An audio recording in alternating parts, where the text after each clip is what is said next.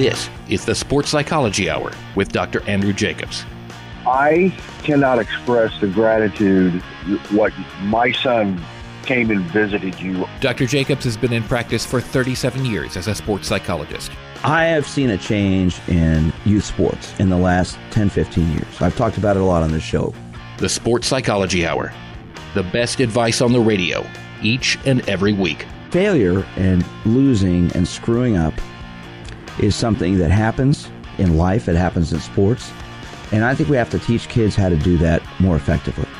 This is where sports talk gets real. That word playing, it's gone from our society in a lot of ways with kids. And now here's your host, Dr. Andrew Jacobs. Good morning, everyone. I am sports psychologist Dr. Andrew Jacobs, and welcome to the Sports Psychology Hour from our flagship station, Sports Radio 810 WHB in Kansas City. I'm here every week as we get into the mental side of sports. You know, this show's been here for 18 years. I've been on the radio for 28 years in Kansas City. Our show's now on in a lot of cities around the country, and we talk about different topics on this show every week pertaining to your mindset, your attitude, your focus, building or destroying confidence, the world of kids sports, youth sports, how parents and coaches can ruin the world of youth sports, and we delve into this topic every week. I've been a sports psychologist for 39 years in the Kansas City area. I work with athletes all over the country. And, you know, I love doing this show because we get into topics that I think people are going to be interested in listening to and talking about. And today we're going to get into something that I think every parent will probably be interested in listening to. If you've listened to our show before, you know I co-authored a book a couple years ago with Kansas City Royals Hall of Famer Jeff Montgomery and USA Hall of Fame swimming coach Pete Malone. I've known both Jeff and Pete for years. Jeff was a member of the Royals when I was their first sports psychologist back in 1990. Met him subsequently after he retired. He ended up coaching my older son, Jonathan, for a couple of years playing baseball. Pete and I met back in 1983, and I worked with his team for almost 30 years, the Kansas City Blazers Swim Club, which produced 5 Olympic gold medalists amongst almost 10,000 kids who went on to swim at some level, including my younger son who swam into college. I've had the experience as a parent going to youth sports games. I had the experience as a consultant watching youth sports games.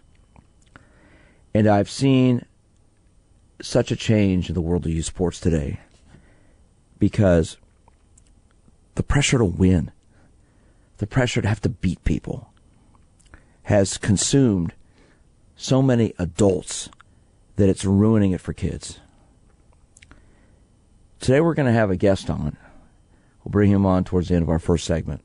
His name's Brian, and he's in Montgomery, Alabama. He listens to the show, to our podcasts, and contacted me because he wanted to come on the show about a scenario that's happened with his son's football team. We'll bring him on in a little bit, but I want to start off by saying I've done some research, as I do for every show, and I found the first widely documented account of parental violence at a children's sporting event in the United States came in a 1975 Sports Illustrated article. It detailed a football game in Kissimmee, Florida, right outside of Orlando. A mob of adults attacked 4 coaches of a winning team of 12-year-olds with clubs and pipes, sending one coach to the hospital. A cry from the crowd said, "He's dead," apparently satisfied the mob, and it withdrew just before the police arrived. The coach was not dead, only unconscious for hours. Then in 2000, someone actually was killed. His name was Michael Costin, a 40-year-old father of 4, was on a rink supervising a kids' hockey game in Reading, Massachusetts. He was apparently encouraging his son's team to hit, check, and slash their opponents, something that didn't go down well with other parents. Thomas Hunta, whose son was on the opposition team, confronted Costin, and according to witnesses, got involved in a shoving match that ended with Hunta, who weighed 270 pounds, sitting on Costin's chest. A medical examiner reported Costin died when an artery at the base of his brain was severed by a powerful use of force, and that he had sustained injuries in 15 places. Hunter was convicted in 2002 of involuntary manslaughter. Now, you may sit here and say, oh, come on, Doc, why are you saying stuff like that?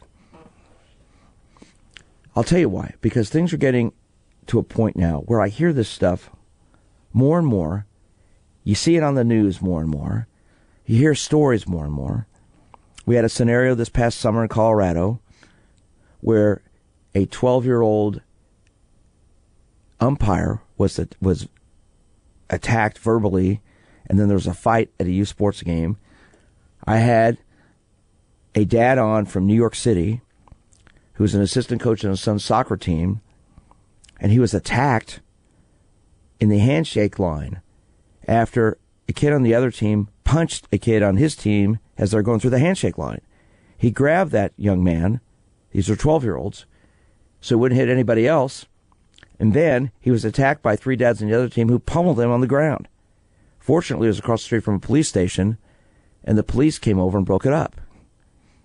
What is going on? These are youth sports games. These are not, mixed martial arts fights. They're youth sports games. We've got parents going out of control more often than you think. Now, a lot of times it may not end in physical actions, but a lot of time there's all kinds of verbal stuff yelled and screamed at people, and it's absurd. So I got this email the other day from Brian from Montgomery, Alabama. He listens to the show, and he wanted to come on and talk about what's happened with him. So Brian is joining us now live. He's called in. Good morning, Brian. How are you doing today? I'm doing well, Dr. Jacobs. How about yourself? Great. Thank you for calling in. And Absolutely. Tell us a little bit. We've got a few minutes before we go to our first break here. I want you to tell us the story. What brought all this on? You said you listen to our podcasts and picked us up, so I want to thank you for that. So tell us what encouraged you to call me.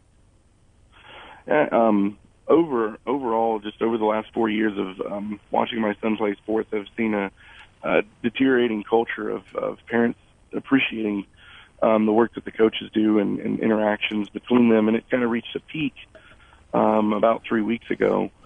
My son's football team is coached by a gentleman who doesn't have a son on the team. He's an excellent, tremendous coach who coached at a high school if he wanted to coach, probably at a college if he wanted to, but really liked coaching. And my son's in the 9 and 10-year-old league because of the influence that he can have on kids that are that age. He spends his own time, his own money. There's a lot of kids that are indigent, impoverished, that can't afford pads, cleats, the things that you need to play football, and he provides those things out of his own pocket. He drives 30 minutes from where he lives to where our practices are 2 and 3 times a week, and then to where the games are. So he's really pouring himself out, doing everything he can for these kids. And historically, we've done really well. We've had really good teams. He's a great coach. And we're usually in a championship every year if we don't win the championship. And this year was a little bit different. We didn't have quite the turnout with the kids that we usually did. Kids are a little bit smaller. Made up primarily of 9-year-olds instead of 10-year-olds playing in a mostly 10-year-old league. So we haven't been winning the way that we used to win. And that started to take a toll, I guess, on the parents as far as the interactions with the head coach and putting a lot of this stuff. Okay, well then what I want to do, we got to go to our first break here, but I want to do when we come back from our break, Brian, is I want you to tell us what happened, because this is a interesting story, and this type of stuff is happening more and more because I keep hearing about it more and more. And you're going to share this story with us, and we're going to open up our phone lines. If you're a coach or a parent, you want to comment on what Brian's going to say, I want you to call us in. Youth sports is supposed to be about having fun, learning fundamentals, growing, and enjoying the experience. I'm sports psychologist Dr. Andrew Jacobs. This is the Sports Psychology Hour. This is the Sports Psychology Hour.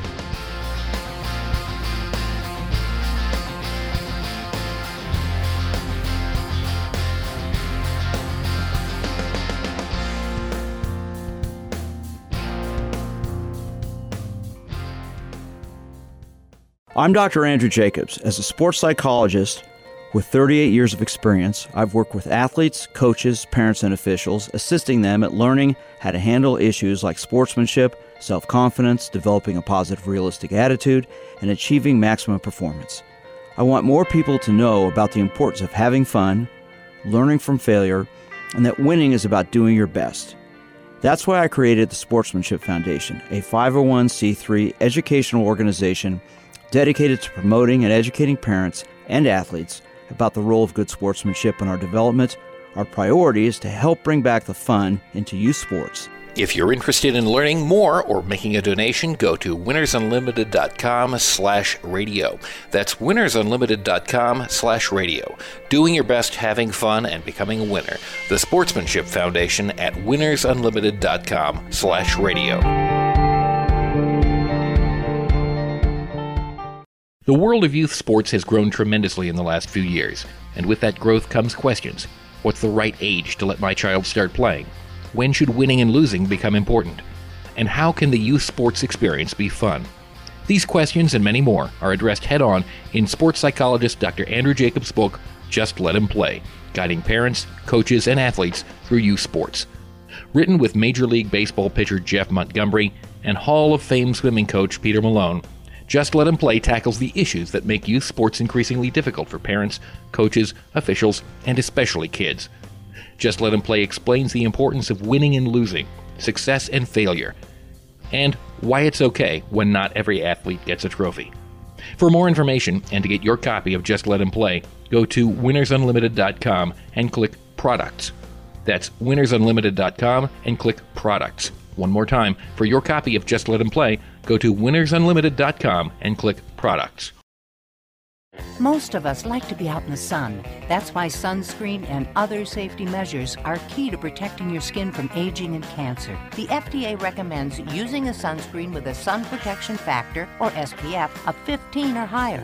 Also, look for broad spectrum on the label. That means both harmful ultraviolet A and B rays are blocked. UVA rays age the skin, UVB rays burn, and both cause cancer. But the perfect sunscreen doesn't count if you use it wrong. Don't need sunscreen on a cloudy day? Wrong. 80% of UV rays still get through the haze. Only use sunscreen at the beach? Nope. Anytime you're outside, UV rays attack the skin, so you need protection. And you have to reapply sunscreen every 2 hours. Remember, SPF plus broad spectrum equal healthy fun in the sun. Visit www.fda.gov/sunscreen for more information. A message from the U.S. Food and Drug Administration. Over the years, you've brought them into your home. You were prescribed opioids after the C-section, when Dad injured his back, when your basketball star tore his ACL. Opioids helped with the pain, and you held on to them just in case. But did you know holding on to unused opioids puts your family at risk? Opioids are powerful pain-reducing prescription medicines, but most people who are prescribed opioids don't finish their prescriptions. So millions of unused opioids are sitting in homes across the country. And tragically, more than 100 Americans die every day from overdoses involving opioids. What can you do to protect your family? Remove the risk of unused opioids from your home. Pills, patches, or syrups in drawers, purses, and cabinets, anywhere they might be hiding. To find out how to dispose of them properly, visit www.fda.gov/drug disposal.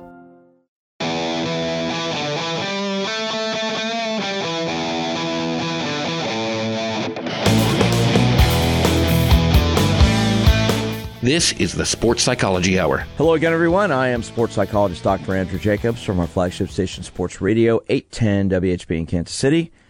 I'm every week talking about the mental side of sports, and today's topic is the issue of parental violence, out-of-control parents at youth sporting events. And on the phone with us is Brian from Montgomery, Alabama, who sent me an email this week. He listens to our podcast, and Brian mentioned that he wanted to call in and talk about an issue he has. So, Brian, we got interrupted by our break there, so go ahead and let's continue with what's going on. Finish up telling us what's happening. Yeah, so as I was kind of saying, we have a tremendous coach that volunteers his time, treasures resources to coach these kids, and the season hasn't been as good as some of the previous seasons, and that hasn't boded well with the parents of the team. And each game has kind of gotten worse and worse, and reached a peak about 3 weeks ago. Let me interrupt you real quick here. Now, this is 9 and 10-year-old youth tackle football. That's correct. And and what kind of a league is this? Is it a competitive league, a rec league? Explain to everybody what kind of league it is. It's a competitive municipal recreation league. We represent a small town outside of Montgomery, and then we go and travel and play other small towns every Saturday. So we travel probably within an hour to an hour and a half every Saturday, or they come to us. And is that because you're in a smaller area, so you need to play other teams? You got to travel a little bit. That's right. Okay. Yeah. So about 3 weeks ago, it reached its peak. We were playing a team that we had already beaten once in the season, and they had our number this time. And the heckling, the games previous to that, had coming from the parents on the sidelines, had picked up, and it really reached a peak in this game. On your team? The parents on your team? Yeah, on our team, exactly. Parents on our team yelling at our coach. And you're an assistant coach. That's correct. I'm an assistant coach. So I'm over there with the head coach as we're going in plays. And, no matter what we do, all these different plays, it's not working. And so we're frustrated that it's not working too. Well, so are the parents, but the parents find it necessary that they need to yell at the coach and basically tell him what an idiot he is and how it's not working, and just, it's like erosion heckling, just constant. And finally the head coach turns around and tells the guy and says, look, if you want to coach these kids, you need to put in an application at the beginning of the year and come coach these kids. But right now I'm coaching, so I'd appreciate it if you backed off and allowed us to coach. Thanks. And he turned around. Well, that set one of the gentlemen off, and from that point, probably for the next 10 or 15 minutes, he got to just cut the coach out. And the only thing in between him and, the sidelines and the coach is the players. So we have a bunch of 9 and 10-year-olds that are sitting there listening to one of these dads cuss out the head coach of their football team, and the head coach has to just sit there and take it. Meanwhile, while we're trying to call plays and trying to get back in the game and win, you got this head coach who's sitting there, this parent who's sitting there cussing out our head coach ad nauseum and threatening him and all these different things. So threatening him in what way, Brian? And I don't remember the exact words, but it was very much understood that he didn't appreciate what the coach had to say to him, and he was hurling insults, and it was very intimidating. Again, I don't remember exactly what the words were, but it was so much so that when the game ended, I felt it necessary to walk with the head coach back to his vehicle to make sure nothing happened to him. Really? Yeah. So, this dad, did he follow him to the car? We saw him, and there was definitely potential for something to happen, but nothing. I would say by the grace of God, nothing happened. It was definitely an elevated, heated, volatile situation. This league has had things like this happen before. It has. Where, yeah. Okay, so coaches have gotten into shoving matches and stuff like that. So. All right, let me interject here. So this is a league of about how many teams? I would say about 8 or 9 teams. Okay, is there you're one of the assistant coaches, so are you now the head coach? Or are you now the guy in charge? After the head coach stepped down, I actually I was going to take over the head coaching duties, and I actually passed on that just because there was too much other stuff going on. Is your season done, or are you still playing? It ended yesterday. And how did that go? The team ended up losing, and just to clarify, I ended up stepping down and not coaching anymore, basically because of how the board had handled situations like these and a number of other situations this year. Not backing the coaches, not doing the things that they're supposed to do to keep things the way they're supposed to be. And I didn't see that changing, so I and another one of the assistant coaches had stepped down too, and took my son off of the football team. Okay, let let me ask you. You know, I don't encourage people to quit, but in terms of situations like this, I think it was the right thing to do. I want to get into a discussion with you about this because there's a bunch of things. You know, on this show for years, I've talked about youth sports, the problems with youth sports, and what we need to do about it. First of all, does your league have any coaches training, any parents training about sportsmanship? Not about sportsmanship. It's all concussion-related training. Okay. Then your league needs to be reported to whatever organization there is in the state of Alabama about the fact that this is not going on. There needs to be education and a discussion with the coaches and parents, first of all, about sportsmanship. I don't care about winning and losing at 9 years of age. I care about learning, having fun, growing, learning fundamentals, understanding how to compete, learning skills. Winning and losing is irrelevant. When you have a parent in the stands cursing out the coach, threatening the coach, okay, first of all, that parent should be removed from the game. Okay? There needs to be a philosophy, a league philosophy on parental, verbal, as well as physical violence. Is there one or is there not one? Or you don't know? I don't know. I mean, if there is, it certainly isn't enforced, and that goes back to the issue with the board. Okay. So what was reported to the board about this situation? I mean, everything. I mean, the members of the board were there at the game as it was happening. They were there. And what did they do while they were? Did anyone try to stop this individual? Did anyone try to encourage him to calm down? Being as that we were coaching, I couldn't constantly turn around and see exactly what was going on. I think someone probably eventually, whether it be a board member or just another parent, that was like, "Hey, man, you know, enough is enough. You know, let it go," and probably calm the situation down. Again, I don't know who the individual was that did that as we were still coaching, but someone did, and you know, it's nice to think it was one of the board members, but I don't know. Okay. We're going to go to our next break here, Brian. We're going to come back and talk about solutions. I'm sports psychologist Dr. Andrew Jacobs. I'm talking with Brian from Montgomery, Alabama. He's a parent, a coach who listens to our podcast, wanted to call up the show to talk about the situation, a very disturbing situation at his son's 9 and 10-year-old youth football game where a parent verbally blasted the coach. I'm sports psychologist Dr. Andrew Jacobs. Give us a call. If you're a coach or parent, I'd like to hear from you. This is the Sports Psychology Hour. This is the Sports Psychology Hour.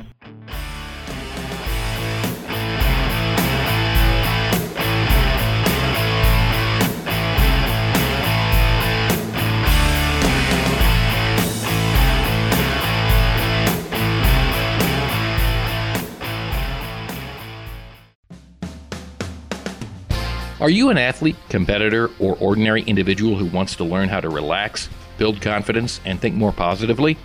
Then the 20 Minutes to Success series of digital downloads and audio CDs from sports psychologist Dr. Andrew Jacobs are perfect for you. 20 Minutes to Success will teach you techniques to help you succeed. Dr. Jacobs covers topics like deep breathing for better focus, confidence building, and positive visualization. The 20 Minutes to Success series includes programs for individual sports like swimming, running, tennis, and baseball. You can also target overall athletic performance or relaxation. For more information and to get 20 Minutes to Success on digital download or CD, go to winnersunlimited.com and click Products. That's winnersunlimited.com and click Products. One more time. To get 20 Minutes to Success, go to winnersunlimited.com and click Products. Hi, Grandma. What's for dinner? Hey, honey, I'm making stew tonight. Ooh, can Nina come over? I'm not sure about our new friend. I wonder if there's been any drinking going on. Alcohol at her age can lead to so many bad things. I've been meaning to ask you, what would happen if someone offered you a drink? Grandma? This is hard. She's so young, but I know I need to talk to her about it now before someone tries to give her alcohol. If anyone ever does offer you a drink, I want you to say no. I have too much respect for my family, and I don't want to get in trouble. Okay. Really? I promise, Grandma. I love you too. Okay, how about tasting this stew and telling me what you think? Some children may try alcohol as young as 9 years old. It's not too early to talk about drinking. For tips on how to begin the conversation, visit underagedrinking.samhsa.gov. That's underagedrinking.samhsa.gov. This message brought to you by SAMHSA and this station. All right, crew, let's get her dug. Honey, want to give me a hand? I'm planting that tree, remember? No matter how large or small your digging project may be, no matter how urban or rural, you must always call 811 before any digging project. 811 is our national one-call number, alerting your local utility companies to come out and mark any lines they have near your dig site. You must call 811 at least 2 to 3 business days before any digging project, so you can avoid hitting our essential buried utilities. This includes natural gas and petroleum pipelines, electric, communication cables, and water and sewer lines. So before you do this or this, make sure you do this. For digging projects big or small, make the call to 811. Brought to you by Common Ground Alliance. If you suffer from COPD symptoms like shortness of breath and fatigue, where do you turn? There are medications and oxygen, but do you know about pulmonary rehab? 3 out of 5 COPD patients have never heard of it. Pulmonary rehab is an exercise, education, and support program that gives you tools to manage your condition, and Medicare typically pays for it. So whether it's grocery shopping on your own or just walking across the room, pulmonary rehab can help you. Visit livebetter.org to find out about your options for pulmonary rehab today. Here's farmer and landowner John Prue. We purchased the land about 3 years ago, and there was an old farmstead on there with trees. We were going to clear the land so we could farm through it. We thought we knew where the pipe was, so we didn't call to get it located. The work on our property led to the damage of a light crude pipeline. Fortunately, no one was hurt, but it could have been much worse. Never assume the location or depth of underground lines. Always call 811 or visit clickbeforeyoudig.com before you start work. A message from the Pipeline Operators for Ag Safety campaign.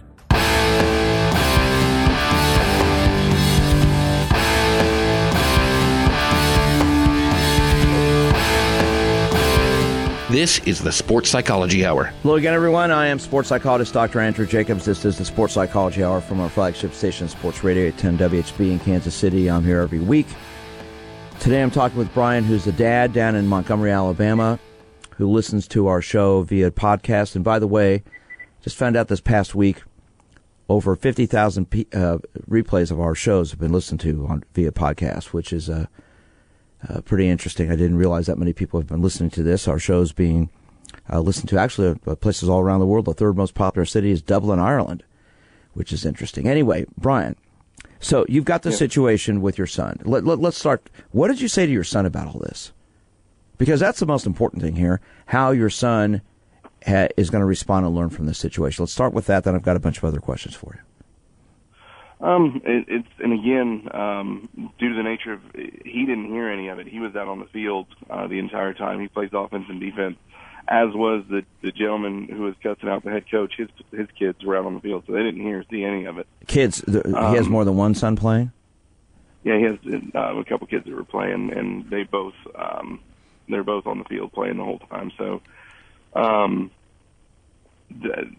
didn't hear it, but at the same time, that's my son, and I still took the time to, talk to him and explain, kind of what happened, and just that, those type of things are unacceptable. And then obviously I had to explain to him also why we were stepped away from the league and that he wasn't going to be able to finish the season. Okay, so what did he say? What did your son say? We have a very mature son, and he even said that the president of the board was the one who ended up taking over the team as the head coach once we stepped away, and he had seen some of the things and some of the things that were going on with the head coach, and said, he really didn't want to play for that gentleman, and he could pick up on the fact that things weren't right. He's been playing for 4 or 5 years now, and he knows that this has been a weird season, a lot of deteriorating culture and things like that. And he wasn't, and he's certainly not a quitter. He's one of the star players on the team. Has won several championships. So your son's been playing tackle football since he was 4 or 5? 6.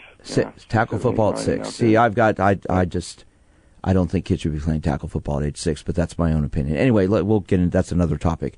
Okay, so we have a situation here with an out of control parent who obviously is not a good role model for his kids if this is how he acts, because what do you think his kids are going to learn from that? Because I'm almost sure that his kids have reacted in similar fashions. Have you seen that? Not as much, but I mean, it's what you could expect, from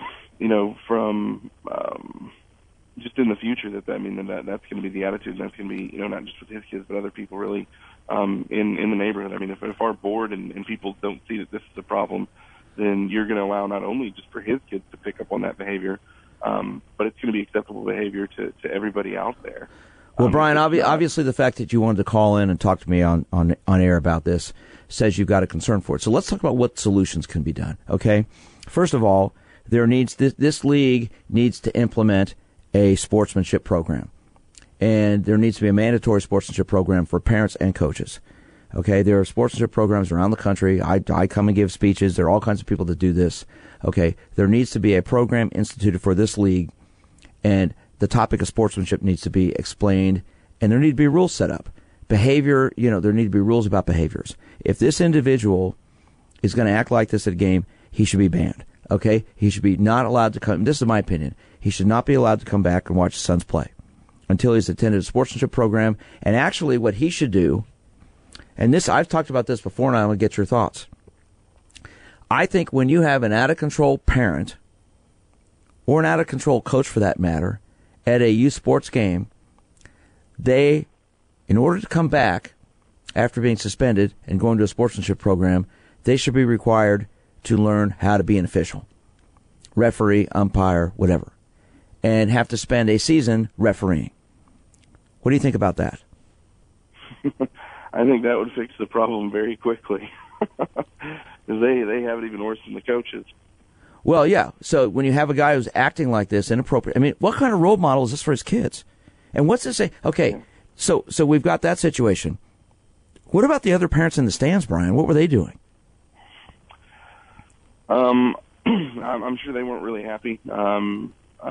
Based off of, when the head coach stepped down, there's a lot of a lot of parents that weren't very happy about it and had some choice things to say that weren't too pleased. No, but what about in that game when he was verbally accosting your coach? What was going on with the other parents? What were they doing? Were they reinforcing this? Were they moving away from him? Were they trying to calm him down? What was going on? A mix between moving away and trying to calm him down. There certainly weren't anybody else that was on board with what was going on. And again, I was coaching the football game, so it was, basically I'm facing the field and I'm hearing this stuff behind me, as is the head coach. So we didn't have the wherewithal to be able to turn around and see exactly what was going on. But that behavior definitely wasn't supported by the rest of the parents. Okay, in the state of and I'm not in Alabama, I'm in Kansas. Okay, in the Kansas and Missouri area. In the state of Alabama, is there a youth sports organization? I'm not sure. Well, I think you should look into that. I think you should see if there's some kind of a youth sports organization, youth football sports, or there has to be some kind of organization that your team, the league your team was in. And I would contact these people and tell them what went on. And something needs to be done. Okay, because here's the problem, Brian. What do these boys who are playing in this game, what are they learning from this? Because you can say they're out there on the field, but a lot of them, there are kids on the sideline that heard it, right? Yes, there were. Okay, oh, yeah. I guarantee you they heard this. So what are they learning from this? And what's being taught to these kids about this behavior? Well, if no one talks about it, then you know what happens to me? To me, what it says, Brian, it's okay. Okay, you said your son's a lot more mature for his age than his age. Okay, being how old is he? 9 or 10? How old is he? 10. He just turned 10. Okay, so he's mature for his age. But when you've got a young man there who sees this and isn't told anything's wrong about it, what do you think he's going to do the next game he's at? He might start saying things. Yeah. So I think there needs to be. Go ahead. And you can even see that in this season, there was more pushback from the players to the coaches than we'd ever seen. It's kind of this whole culture of, the coach doesn't know what he's doing type of attitude and behavior, and it's reflective of what they're hearing in the vehicles when they're driving home and driving, to practice and things like that. Okay, so my suggestion is that you need to contact, first of all, the people in charge of this board, then whoever runs the league, And then in the state of Alabama, there has to be some kind of youth sports organization. There are youth sports organizations all over the country. And I would contact them. I would contact National Alliance for Youth Sports. Okay, I would contact the PCA Positive Coaching Association and find out what can be done about teaching some sportsmanship programs for this team and this organization. And this father, so basically, after the game, he just left. Nobody really disciplined him or told him he can't come back. Nothing was really said, right? Other than he and this coach. Nothing was said. Absolutely nothing was said by anybody in the board. Okay, so is it? It makes a lot of sense why we've got these problems because they're not addressed. Okay, was this guy a pretty big guy, loud? Yeah, no, it wouldn't have been a fun situation if something did go down. I'll put it that way. Okay, so he was pretty volatile. He was pretty angry, and consequently caused problems. Listen, Brian, I'm going to let you go. I want to thank you for calling in. I want to thank you for listening. I'd like you to follow up and give me a call back. Get a hold of me personally at my office. Let me know what happens here because this is a situation. So the problem is, what are these kids learning? What did your son learn? What did these kids learn? I want to thank you for calling in. And this is a problem that needs to be addressed, and you need to take charge of it because you took the initiative to give me a call and talk about it. I'd like you to follow up with some of this and let me know what happens. Yeah, I think this will be really good, and I actually think that the overall league will actually be very welcome to the sportsmanship training and trying to improve the culture. So thank you, Dr. Jacobs. Well, have your board listen to this show. Our shows are podcasted. You obviously know how to do that. So have them get some of these people to listen to this. And I'd be glad to talk to them about it because this is a problem, and I'm concerned about these kids and what they're learning. Brian, thank you for calling in. Good luck, and get back in touch with me, okay? All right. Thanks, Dr. Jacobs. Thank you, sir. Have a good morning. Appreciate it. I'm sports psychologist Dr. Andrew Jacobs. This is the Sports Psychology Hour. We're going to go to our last break. I want to come back, get some calls, and talk about this. I'm sports psychologist Dr. Andrew Jacobs. This is the Sports Psychology Hour. This is the Sports Psychology Hour.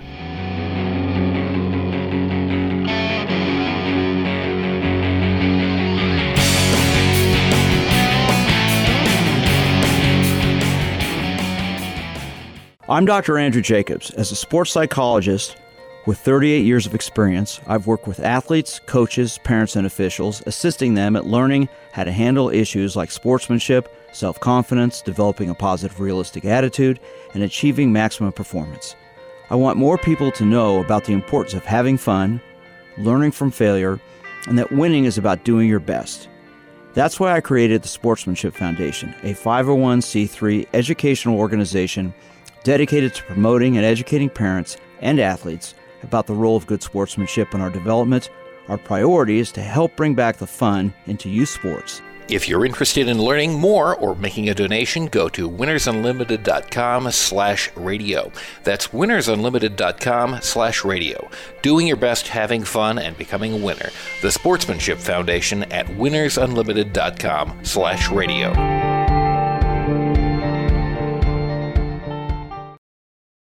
Here's farmer and businessman James Wood. We farm about 3,500 acres. There's pipelines everywhere. The contractor working on my property did not have the lines located before he began work, and it resulted on a strike on a natural gas pipeline. Fortunately, no one was hurt, but it could have been much worse. Never assume the location or depth of underground lines. Always call 811 or visit clickbeforeyoudig.com before you start work. A message from the Pipeline Operators for Ag Safety campaign. All across the country, people are coming together to speed up what we can learn about health. The All of Us Research Program is calling on 1 million people to join us as we try to change the future of health. For your family, for future generations, for all of us. Visit joinallofus.org and find out how you can become 1 in a million.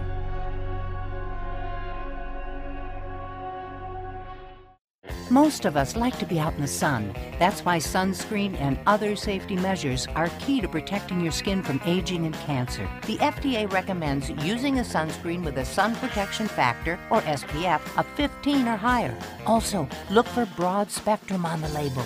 That means both harmful ultraviolet A and B rays are blocked. UVA rays age the skin, UVB rays burn, and both cause cancer. But the perfect sunscreen doesn't count if you use it wrong. Don't need sunscreen on a cloudy day? Wrong. 80% of UV rays still get through the haze. Only use sunscreen at the beach? Nope. Anytime you're outside, UV rays attack the skin, so you need protection. And you have to reapply sunscreen every 2 hours. Remember, SPF plus broad spectrum equal healthy fun in the sun. Visit www.fda.gov/sunscreen for more information. A message from the U.S. Food and Drug Administration.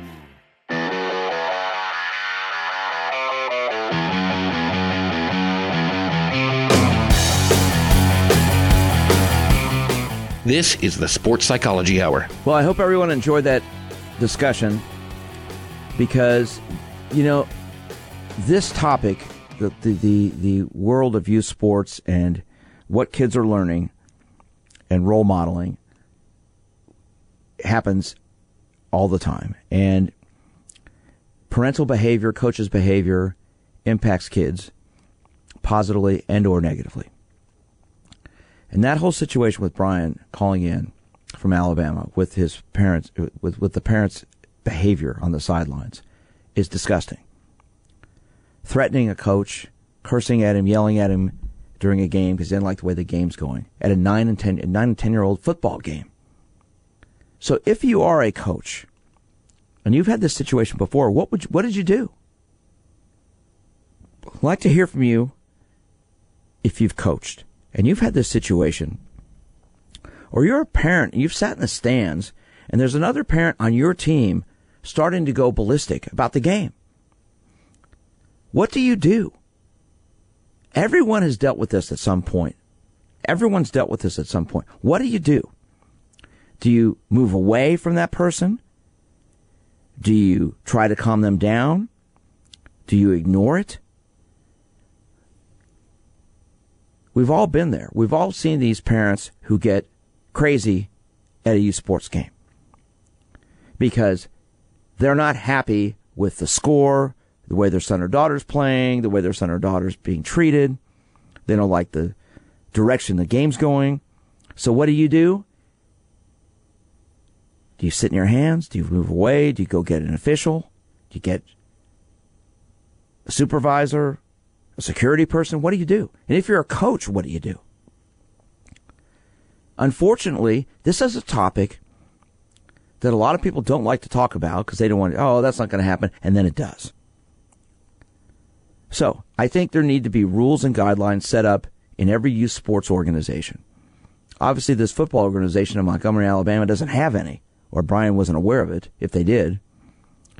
There should be a mandatory sportsmanship training program for coaches and officials, and then it needs to be carried on with parents. Now, the problem is, when you say a mandatory sportsmanship program for parents, you say it's going to be, we're going to get our league get going, our season's going to get going, we're going to have a mandatory parents meeting Tuesday night at 7:30. Well, let's say the parents work or they're out of town.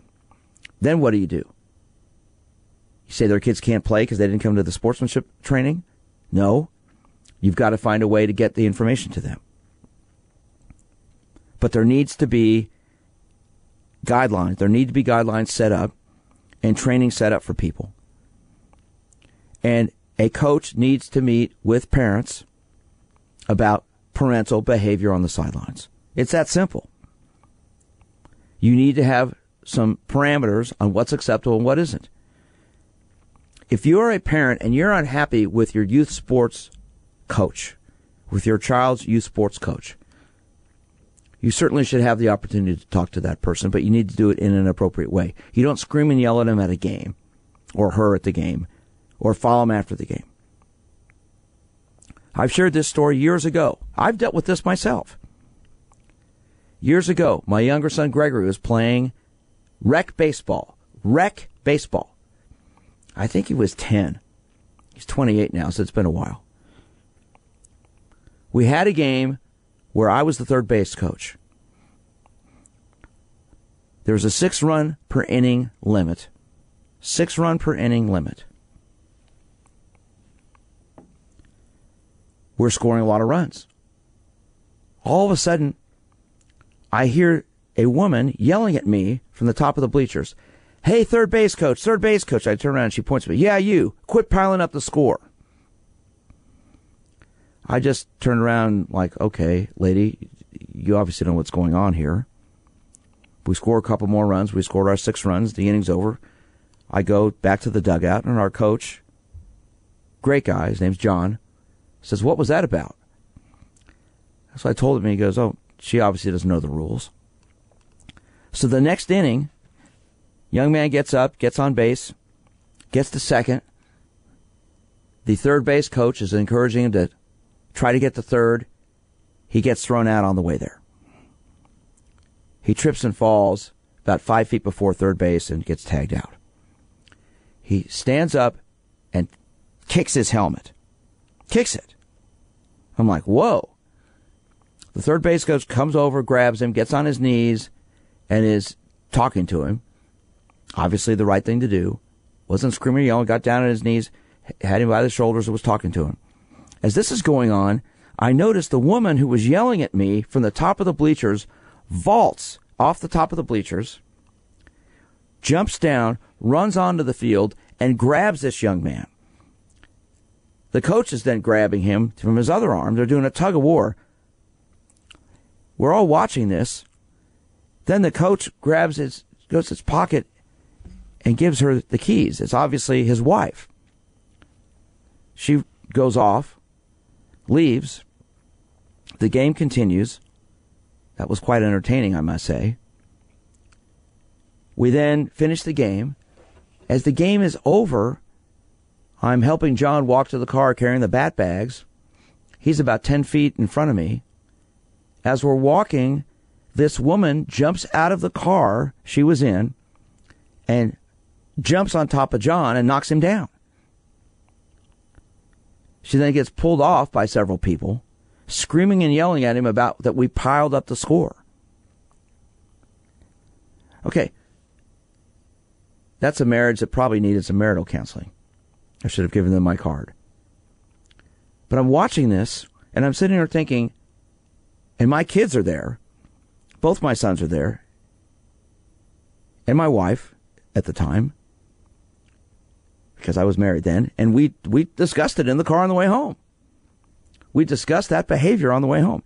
This stuff goes on more frequently, hopefully not that specific thing, but this type of behavior goes on more frequently than we know. Why? Because people have to win. They've got to be better than everybody else. Where has enjoyment gone in the world of youth sports? Where did it go? We go out and play, have a good time, enjoy watching the game, go get some pizza or chicken sandwiches after the game, go home and relax. Why? Because we've become so competitive and so focused on winning and having to beat everybody, having to be better than everybody. Because there's this pressure to get scholarships, pressure to play in high school, pressure to play professionally. You know, the number of people who make it to the collegiate level who start at youth sports is not very strong, let alone to the professional level. I work with a lot of professional athletes. I work with a number of professional athletes. Right now I'm working with several NFL athletes on different teams around the country. And we've talked about this. You know, how they've gotten to where they are. And they've all told me, you know what, Doc? I had fun playing sports when I was a kid. They've all told me this. They had fun. They learned fundamentals. They learned skills. They enjoyed the experience. None of them had parents who pushed them and demanded they play professionally. And none of them thought they'd even play professionally when they were 10 or 11. But now they are. And they all told me, every one of these guys who I work with have had parents who've been supportive and reinforcing and encouraging. I have one individual, grew up in a low-income area, didn't have a father. His mother's been totally supportive of him. He's a nose tackle in the NFL. He's a very large man and a wonderful human being. And his mom raised him the right way. Even though she was a single parent, but she had a value system. We've got to look at this topic and work on it. Because I guarantee you, this topic that we talked about today happens a lot. I'm sports psychologist Dr. Andrew Jacobs. Hope you enjoyed this show today. Hope you enjoyed my interview with Brian from Montgomery, Alabama. And I'd like to encourage people who listen to our podcasts, if you've got questions or comments, want to get a hold of me, you'd like to be on the show, give me a call. My phone number is 816-561-5556 at my office, 816-561-5556. You can reach me in an email at drj@winnersunlimited.com, WINNERS unlimited.com. Our shows are podcasted here at Sports Radio 810 WHB.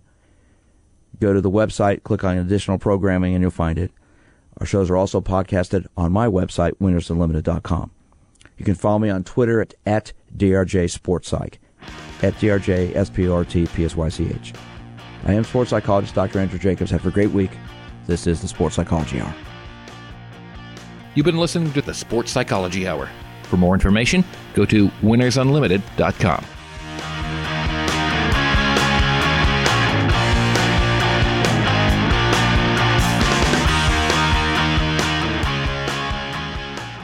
I'm Dr. Andrew Jacobs. As a sports psychologist with 38 years of experience, I've worked with athletes, coaches, parents, and officials, assisting them at learning how to handle issues like sportsmanship, self-confidence, developing a positive, realistic attitude, and achieving maximum performance.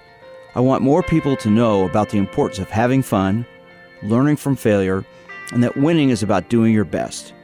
That's why I created the Sportsmanship Foundation, a 501c3 educational organization dedicated to promoting and educating parents and athletes about the role of good sportsmanship in our development.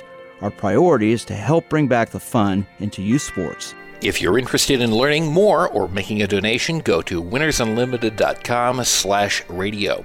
That's winnersunlimited.com/radio. Doing your best, having fun, and becoming a winner. The Sportsmanship Foundation at winnersunlimited.com/radio.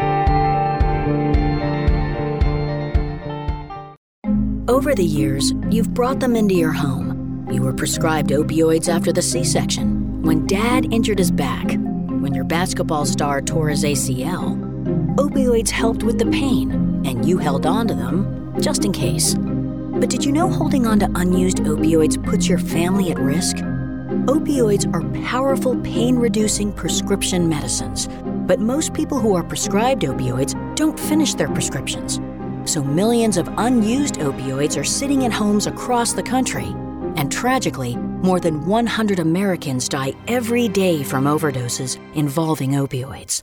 What can you do to protect your family? Remove the risk of unused opioids from your home. Pills, patches, or syrups in drawers, purses, and cabinets, anywhere they might be hiding. To find out how to dispose of them properly, visit www.fda.gov/drug disposal. Hi, Grandma. What's for dinner? Hey, honey, I'm making stew tonight. Ooh, can Nina come over? I'm not sure about our new friend. I wonder if there's been any drinking going on. Alcohol at her age can lead to so many bad things. I've been meaning to ask you, what would happen if someone offered you a drink? Grandma? This is hard. She's so young, but I know I need to talk to her about it now before someone tries to give her alcohol. If anyone ever does offer you a drink, I want you to say no. I have too much respect for my family, and I don't want to get in trouble. Okay. Really? I promise, Grandma. I love you too. Okay, how about tasting this stew and telling me what you think?